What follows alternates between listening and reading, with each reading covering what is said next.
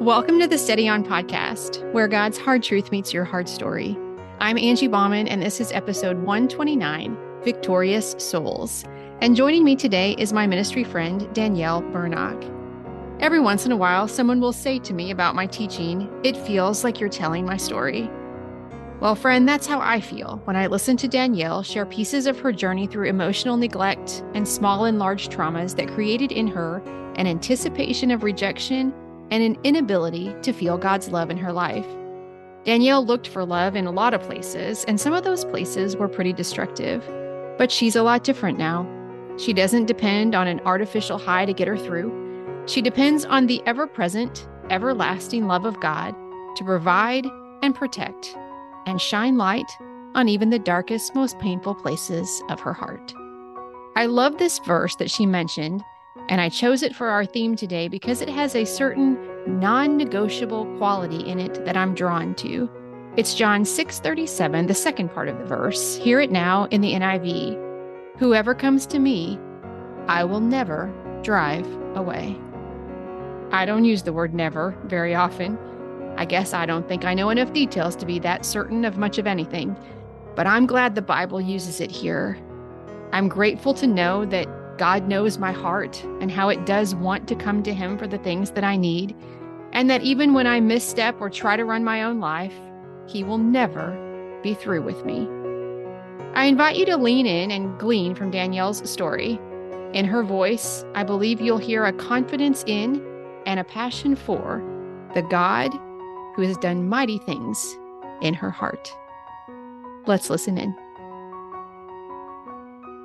Hello, Steady On community, and welcome into this podcast episode. I'm Angie Bauman, and with me today is my ministry friend, Danielle Burnock. Danielle, welcome to the Steady On community.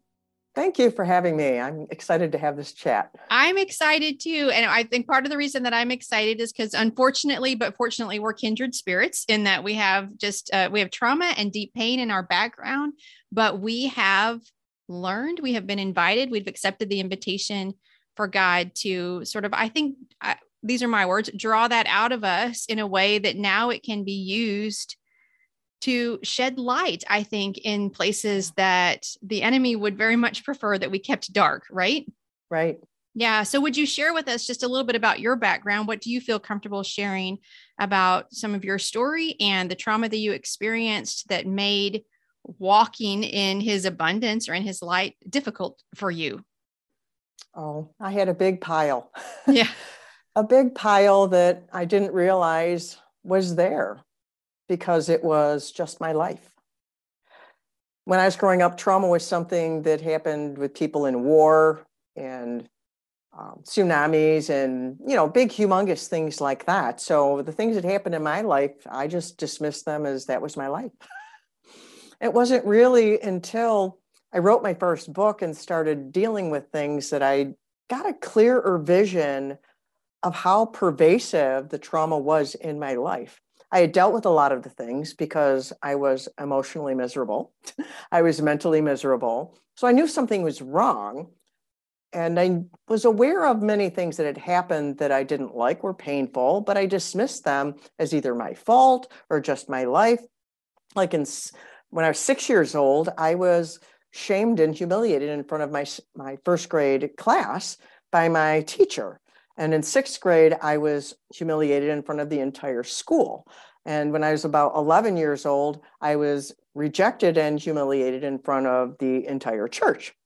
And in there also, I had bullies and also something that's called childhood emotional neglect, which is something a lot of people are unfamiliar with. And on top of that, I had numerous deaths that occurred while I was growing up. So that packaged it all really small, a little sardine can for you, because all of those have their own story. But for any of those who don't understand what emotional neglect is, it is every child has a certain amount of emotional nurture they need to function in a healthy emotional way. These are not words that were known when I was growing up. My parents had no clue of these kind of terms. Society wasn't aware of them back then.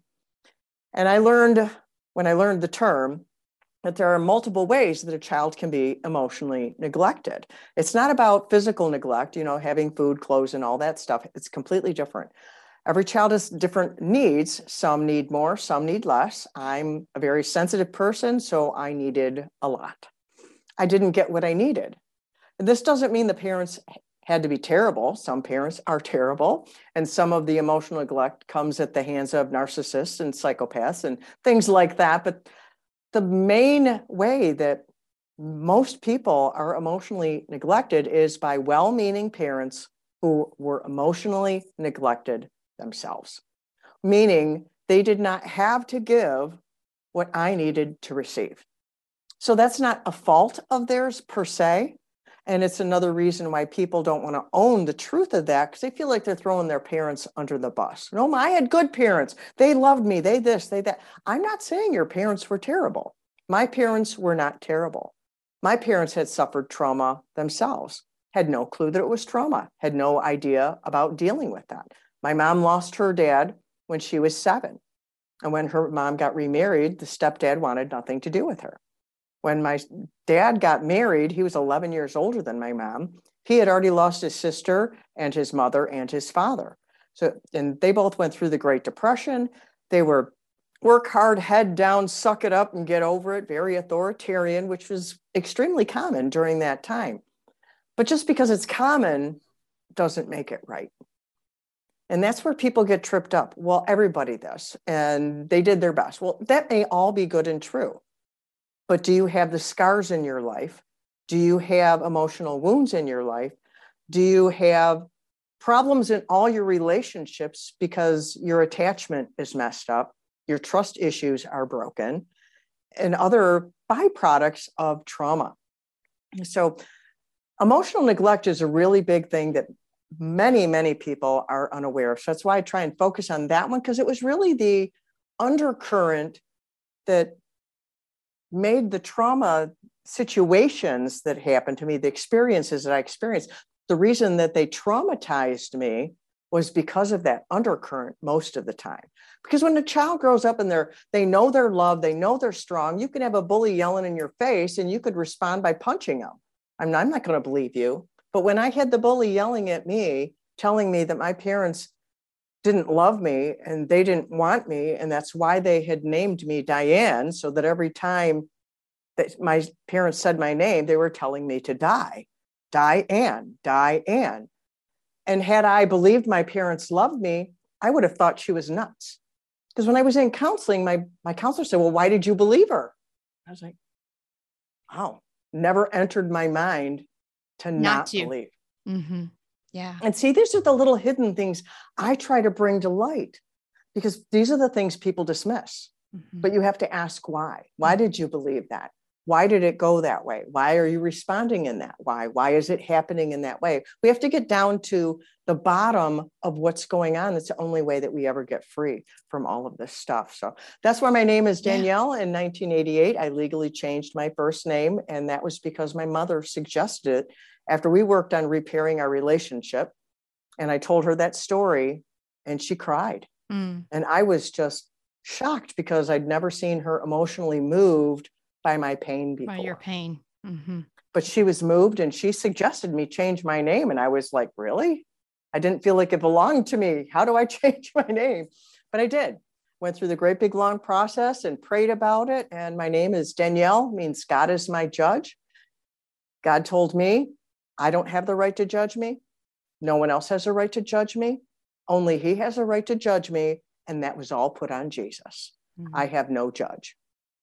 Yeah, I love that. You talked about experiencing some trust issues, and you invited us to consider the relational issues that we might have because of, things like this in our past. I'm just wondering, what did those trust relational issues, what did that look like in Danielle's life?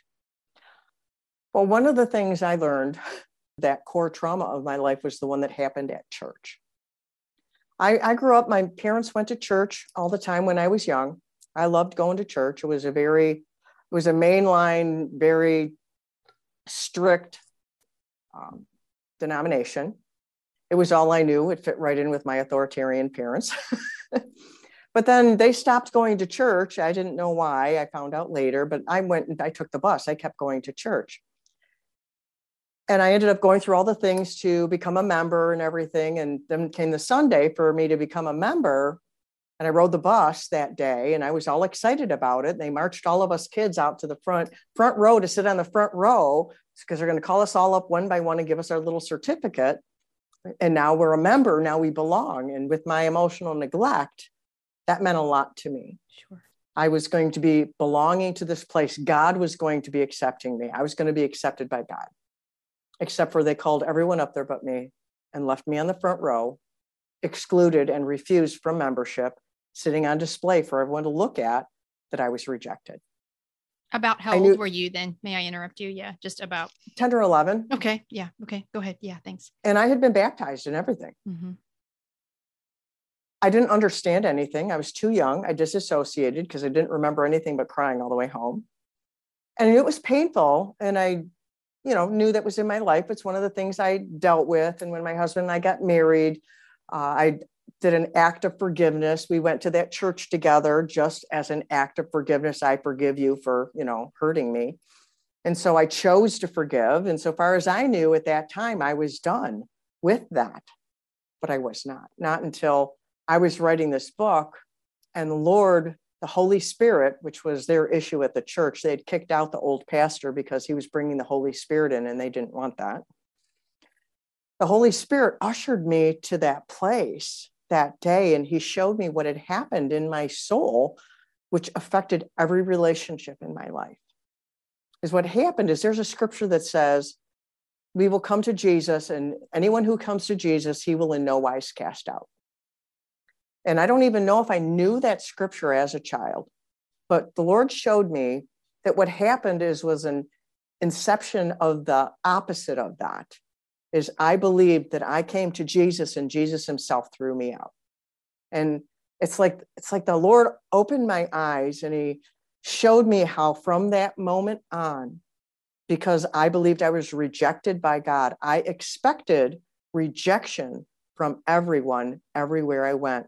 And as the Lord opened my eyes to that, it was like I saw the landscape of my life. My mouth dropped open and I literally gasped when he showed me that, because I saw it. I expected it everywhere. Sabotaged relationships. I didn't feel like I belonged anywhere with even friends that were my best friends. And I had best friends that would throw me away because of this reason and that reason. And it sabotaged it everywhere because I expected it. I had this faith going out of expecting people to reject me. And so they either did on the onset, or it's like I created circumstances or something. I sabotaged those because of that expectation. I didn't trust people, horribly suspicious of everyone because of that fear of rejection. Yeah. If for those who listen to this podcast regularly, some of them are shaking their heads right now because out of your mouth is coming things that I say about myself over and over again. It's really interesting how similar our hearts are, Danielle, around this issue, because I have said many times on this show that the one lie that the enemy says to me, and maybe I said it when I was on your show, I don't remember if I did or not, but the one lie the enemy repeats over and over again, and he repeats it because it works. It works a lot. It's a lot less effective now than it ever has been in my life. But his mantra for me to press on the pain point is, remember, you'll never belong anywhere. Remember, you'll never belong anywhere. And that has been so effective in what you're saying in my life is I never thought about being suspicious, although I don't think you're wrong. I just am like processing that about being suspicious. I just anticipated the rejection, and I was hypersensitive to where it was coming from, even from people who, as you said, have done nothing really. I mean, they're human. So, but it's obvious their intention is to love me. It's obvious their intention. And yet I'm still waiting for them to decide I'm not worth loving. Yeah, because we have those attachment issues. Right. I had the messy mixed attachment issue. There's the healthy, there's the clingy, where it's like you never want to let go of anyone. People who they break up with someone and then they're in another relationship immediately simply because they can't be alone. Yeah. And there's those who they're constantly pushing everyone away. And then the mixed one, which I was, I need you, go away. I need you, go away, which is confusing to people. And it's confusing to your own self because you don't have any idea why you're behaving in this way until you learn about that. And it's like, oh.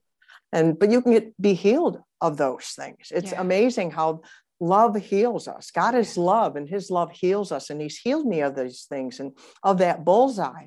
It's like I have a little book, Love's Manifesto, I give away at my website. I talk about it took me 34 years to believe the love of God because of that wound.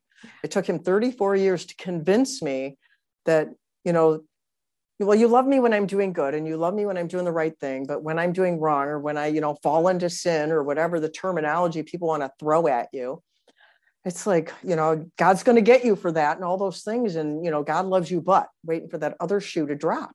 It's like, no, I am his beloved. Mm-hmm. I am his Period. beloved. You are his beloved. God loves you, period. Yeah. We are created in the image and likeness of God. God is love. Love is our greatest need because we're created in the image of love. It makes sense. It's our greatest need. Yeah. And then we hear in church all the time, you got to love God. You got to love God. You got to love God. You got to love one another. You got to love your enemies. You got to. And you're like freaking out because you can't. Mm-hmm. And it's like, we need what it says in 1 John 4. God loved us first. Mm-hmm. This is love. Yeah. Not that we loved God, but that he loved us. Yeah.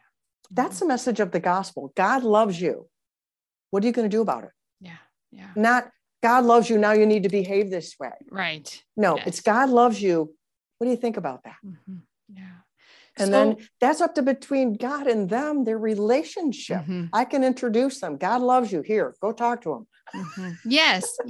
So that's where I want to go, because the person listening that hears the confidence and the joy and the peace in your voice as you tell your story wants to know, I think, and I want to know, that child that was so wounded on the pew at church, that was before her school, humiliated, that struggled to trust people, that was suspicious even in solid relationships.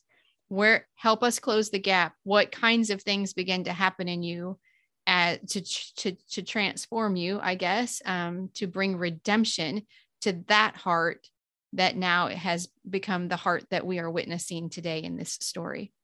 I think I'll point to two things. The first one is I had it stuck in my heart as a teenager when I was stuck in my pain and doing drugs and all kinds of other things, trying to prove God didn't exist because I was so angry with him because I felt like he killed my family. I'd lost my grandmother 2 months later, I lost my dad. 4 years later, I lost my brother. And I had to go to California. I had this thing. I don't know if it was Led Zeppelin, that song, Going to California with an aching in my heart, but my eldest brother had gone there. And after he came back, I had to go. And it didn't make any sense. It was just like a burr got stuck on your clothes. And so I tried to go out there, and things fell through. I mean, even I put an ad in the paper and someone met up with me, and I had to call an ambulance to have them taken away because they were not right in the head. And I was going to go by myself. And the Lord brought someone in my life to go with me. And I went on this trip, and she brought a Bible with her. So I brought a Bible with me. Why not? So we're getting high and drinking and reading the Bible while we're driving. And I'm keeping a journal because, I'm going on this cool trip. I'm so glad I did that. I wouldn't have remembered what happened on this trip. But it's like I'm writing in here, and I'm like starting to talk to God in there, because it's like I'm scared. And it was the time when we didn't have cell phones or anything. 2 girls going out to California and back. We were gone 6 weeks. Oh, my word. The Lord pursued me the whole way out there and back. I talk about that. I call him the pursuer. He pursued me. I mean, I was not behaving in any right way, which is funny because my notes like, oh, because we're being good. I read my notes and I'm like, are you out of your mind? You've been drinking for 16 hours, driving the wrong way on the road in the middle of the night, pulled over by a police officer, escorted to go sleep here, and you think you're doing the right thing. That's the grace of God at work, because he knew how messed up I was. Mm-hmm. He knew I was aiming in his direction, trying in my extremely messed up way, because he knows our heart. Yeah. He knows when we're wounded or when we're rebellious. He knows the difference. And he chased me all the way there, and he caught me. in the front seat of my car in a rest area between Minnesota and Wisconsin. I woke up this one morning and I just knew I was not all by myself. I knew Cheryl was in the back seat sleeping, but still, I just knew I wasn't alone. And I cried out to the Lord then, but I had so much fear of God, terror of him, that I was afraid he's going to kill me. But then he didn't. So I was surprised. So that was the beginning. That first thing, it gave me hope because I came back and he didn't kill me. So I had hope. So then I started. Can I interrupt you? What, because of some of the choices you thought he would kill you? Because God was mean and God was harsh and God was, he's going to get you for that. And everything was a sin. And if you don't, pray and ask forgiveness before, you die, you did something wrong and you die, then you're going to hell and everything was going to send you to hell. Yeah. And so he was just very, very harsh. He wants to catch up with you too. He was a big bad wolf. Right. Yeah. I just wanted you to expand on that because I think a lot of times, even as we mature, we still have, maybe not to that degree, right? But we still have this idea that we can do it wrong and lose the love, Go ahead with your story though. I'm very, that was the beginning. That was the beginning. So that's the first thing. The second thing, skip forward, is my husband. The Lord has reminded me, I didn't remember until he reminded me that as a child, because I can see myself doing it. It's so bizarre for him to bring this memory back, that I stood in the closet as a child and asked God to give me a husband who loved him. Have no idea when that occurred. Have this little memory that the Lord brought back because I'm like, why'd you do this? Because God brought my husband into my life. He paired us in a very supernatural way, very awkward story, very hilarious also. And he put us together. And my husband was the first person that I experienced unconditional love. I had never tasted unconditional love until then. And tasting that changed me. Knowing that existed, it was real. And he's loved me. And I'm like, why? And when I was pregnant, both times it was my hormones turned me into a different person. And with the trauma in my life, my first pregnancy, we weren't going to have kids either. We had decided we're not having kids. Between the drugs we did and the trauma in my life, I wanted nothing to do with that. I didn't want to mess anyone up. Plus, the doctors told both of us we couldn't have kids. So we were just not planning on that. And we got married in February. I got pregnant in March and had my daughter in December of our first year of marriage. So newly married, traumatized, 22 years old. I'm an emotional basket case from the hormones. And I'd be, just sitting on the bathroom floor, just crying, someone went to the fast food place to get something and they didn't get what I wanted or something like that. And I just went into an absolute meltdown on the floor of the bathroom. My best friend left me because they could not deal with me. And my husband, I've told him over and over, you deserve a medal for staying with me, because I looked at who I was through that. And he just loved me through that. And I still look back at it, and that is such a gift. That's the gift of the God kind of love. It exists, and God loves us all the time. I mean, that was back in 1980 when I had my daughter.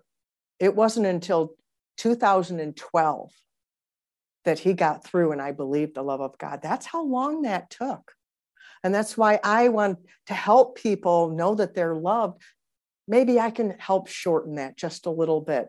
Not that it doesn't matter to God how long it takes, because he will keep after us. He will keep convincing us. How long it takes, it doesn't matter. He'll do it till he gets there. It doesn't matter to him. But it's painful for us for how long it takes. One of the things I used to beat on myself was, why is it taking me so long to heal? Why is it taking me so long to believe? And I would just beat on myself for that. No patience with myself whatsoever. And he even helped me with that. He gave me a word, which I went and looked up to see if it was a real thing. It's called microsurgery.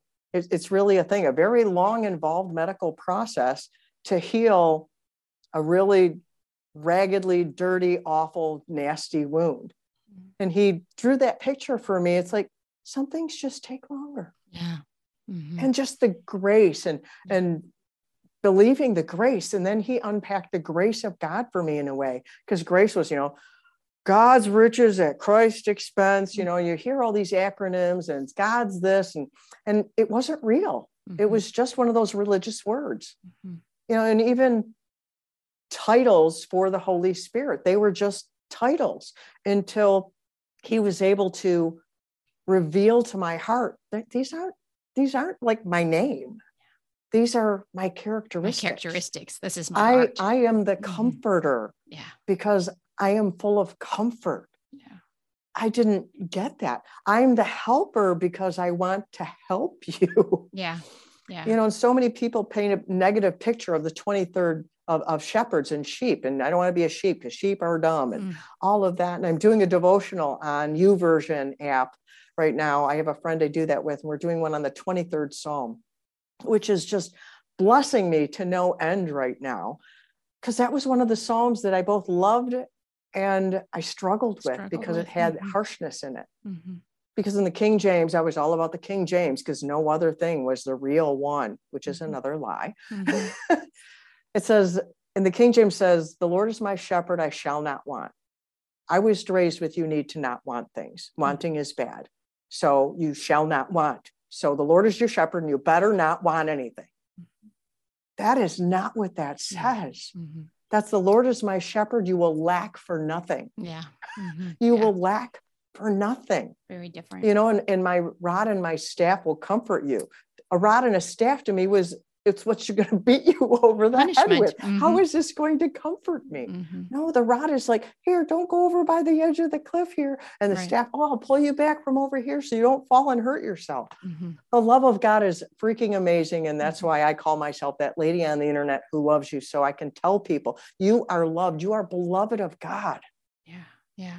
I love that. Yeah. Thank you so much. And I love that as you've been talking, you've just rattled off some scriptures that are really important to you on this journey, because I know that you are at a place of victory. You are at a place of thriving. I celebrate that. And if you're anything like me, it is a continual process. I love when I study like the original words or something, I'm always excited when I see that the original word is like a prolonged form of the primary, because I'm just like, okay, so it's like the doing and the keep on doing. So there's the victory and the victorine, that's how I describe it in my life. There's the transformation and the transforming. And so this is an ongoing journey for most of us, I believe. And I think that's probably true for you as well, Danielle. But I'm wondering, you mentioned a couple of scriptures. Is there is there a favorite, one of many favorites maybe that comes to mind for you as you continue to seek and live in victory? Well, probably my favorite, because I was asked this once before, and I already mentioned it was in 1 John, I believe it's 4:10. Herein is love, not that we love God, but that God loved us. God loved us first. Yeah. We love because he loved us first. Actually, those are two different scriptures. Yeah. We love him because he first loved us. Yeah. And you know what? And I think that I love that. Thank you. And I think it's so important to remember, at least this is one of the things the Holy Spirit reminds me of, is like, you get to choose whether you receive my love. You do not get to choose whether I love you. I love you. And you just, it's non-negotiable. It doesn't have anything to do with your response to it. It just is. And that's like heavy in the best way to me on my heart. Yeah. It's like a covering. Yeah. I love and that. People who have struggled with receiving love from anywhere will struggle to receive the love of God. I definitely People who have I bad need that fathers reminder. struggle to Yes. look at God as a father because they see, my father died. So to me, he abandoned me. So it's like, God's going to abandon me too. He already abandoned me at church. So it's like, it's like the layers, but the Holy Spirit will come alongside and just walk us out. I had shared an article in a magazine for first responders. I talk about, all you need to do to start this with God is just say, God, help. Yeah. It's not fancy, but God doesn't need fancy. What he needs is real. Yeah. Oh, is it real? That. Do you really want him to help? All you got to say is, God, help me. And if your heart is like, yeah, God, I really need your freaking help or I'm going to die kind of thing, he knows the truth in there and he will come running. Like, the the father of the prodigal son, even that. I mean, all those scriptures, all those stories we've heard for years, I have heard, I dare say, every single one of them in a negative light, that God was bad in some way. But that's just the enemy twisting it. He did that from the beginning. God knows that if you do this, you'll be like God. Well, they were already like God. He had made them a little lower than himself. In Psalms, it says we're created a little lower than Elohim, a little lower than God himself. We were already like God. So he tells us, he lies. He twists things. Yeah, he absolutely He's good does. at it. That's why he's called the father of it. Exactly. And he finds what hurts and he just jumps up and down on it, because that's the place where we will believe the lie. Yeah. And that's why love is so important. Why God desires and needs us to love one another, because that's what gets through to other people. When we see it demonstrated, especially in the hard places, we go, wow, how'd you do that?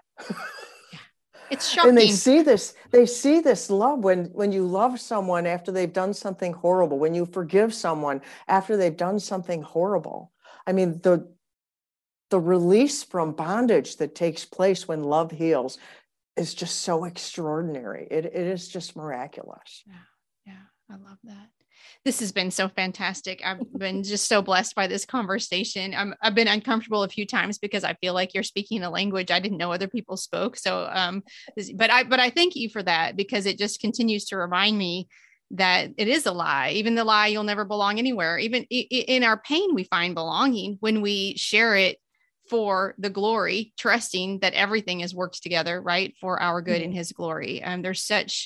There's such hope in the fact that we're not alone in our struggle. And so I just really appreciate you personally, but also for sharing that with those who are listening right now. Before I let you go, I always ask this of my guests before we sign off. And that is, I love to share resources in this journey that you're on. Is there anything at all right now that you mentioned something on YouVersion, the app there on the devotion on Psalm 23. Is there anything else that you are reading, listening to, watching that is helping you receive the love of God and keeping you connected to him right now? Well, I had two things. This isn't about the love of God, but it's a book I'm reading, Cleaning Up Your Mental Mess by Dr. Caroline Leaf, helping me to do what's called mind management. It's fantastic. It's not an easy read, but it's a transforming read. And then I have this, I Hear His Whisper, a 365-day devotional. And the scriptures in them are the Passion Translation. Oh, I love I've discovered the Passion Translation. And anyone who struggles with the love of God, I would beg you to, whatever scripture you have struggled with, go to Google, type it in, and put capital T, capital P, capital T after it, and read it in the Passion Translation. And I would be willing to bet you will see it through new eyes. Yeah. I love the Passion Translation as well. I highly recommend it as well. So Danielle can be found at danielleburnock.com, and she has multiple books and resources. I know she mentioned one free resource as we were talking. And so I really encourage you to check out that. You will be able to find that link and other places to find and follow her in today's show notes. And again, Danielle, we just thank you so much for serving us today. Oh, thank you for having me. It's been a delight. I love sharing the love of God because it will change our lives. It absolutely will. And thank you, friend, for listening. Until next time, peace. Thank you, Danielle, for your willingness to share about how some of the things in our childhood that we've tried to dismiss or that others have encouraged us to dismiss can be fertile ground for the lies of the enemy if we're not aware of how they're still shaping our decisions. Friend, I don't know how loved you felt as a child or how loved you feel now by the people in your life, but I do know, no matter what they've said or done ever, has no bearing on the acceptance you have in a relationship with Jesus. Hear our verse again today, this time from the Passion Translation. And all who come to me, I will embrace and will never turn them away. Next week, my ministry friend Lee McKenzie will be my guest on the podcast. Lee was my guest all the way back in episode number 5 when I knew even less than I do now about podcasting. She talked to us then about overcoming anxiety and depression, and she'll be with us again to talk about her new project, She Seems So Normal. And even before the episode with Lee drops next week, I have a fiction-focused bonus episode for you on Friday. Lisa, Maria, and I will be joined by USA Today bestselling author Lauren K. Denton. We chat about her book, The One You're With, that we chose for the fall edition of the Steady On Virtual Book Club. Lauren was an absolute delight, and I know you'll love hearing some of the things we learned in Mac and Edie's story as they dealt with a surprise visit from Mac's daughter he never knew he had. If you haven't yet, I'd be so grateful if you would follow the podcast on whatever directory you're using to listen. It only takes a second, and it guarantees you'll see new episodes as soon as they drop. Thank you so much for listening. I pray wherever your day takes you, you are walking in the confident knowledge that you are a beloved, cherished child of God. Peace.